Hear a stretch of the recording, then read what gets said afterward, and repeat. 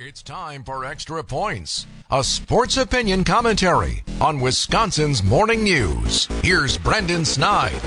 The 2024 Milwaukee Brewers are beginning to take shape with the official hiring of bench coach Pat Murphy to become the team's next manager. Let me begin this by saying I am in full support of Murph and will be cheering him and the Brewers on each game day come next season. Let me also be very honest and clear about my assessment of this hire. Murphy, who will be entering his mid-60s this season and with the team by recent reports, has fully embraced the upcoming rebuild. This was a hire, at the very least to me, again, that was questionable at best. To make matters even a little bit more interesting, the Brewers also made it official in naming former second baseman Ricky Weeks as the team's, quote, associate manager. All of this, Craig Counsell's departure to Chicago, mixed in with David Stearns up and leaving a season ago, eventually finding his way to New York. All of this, to me, something just feels off. Is it the way this organization has to operate?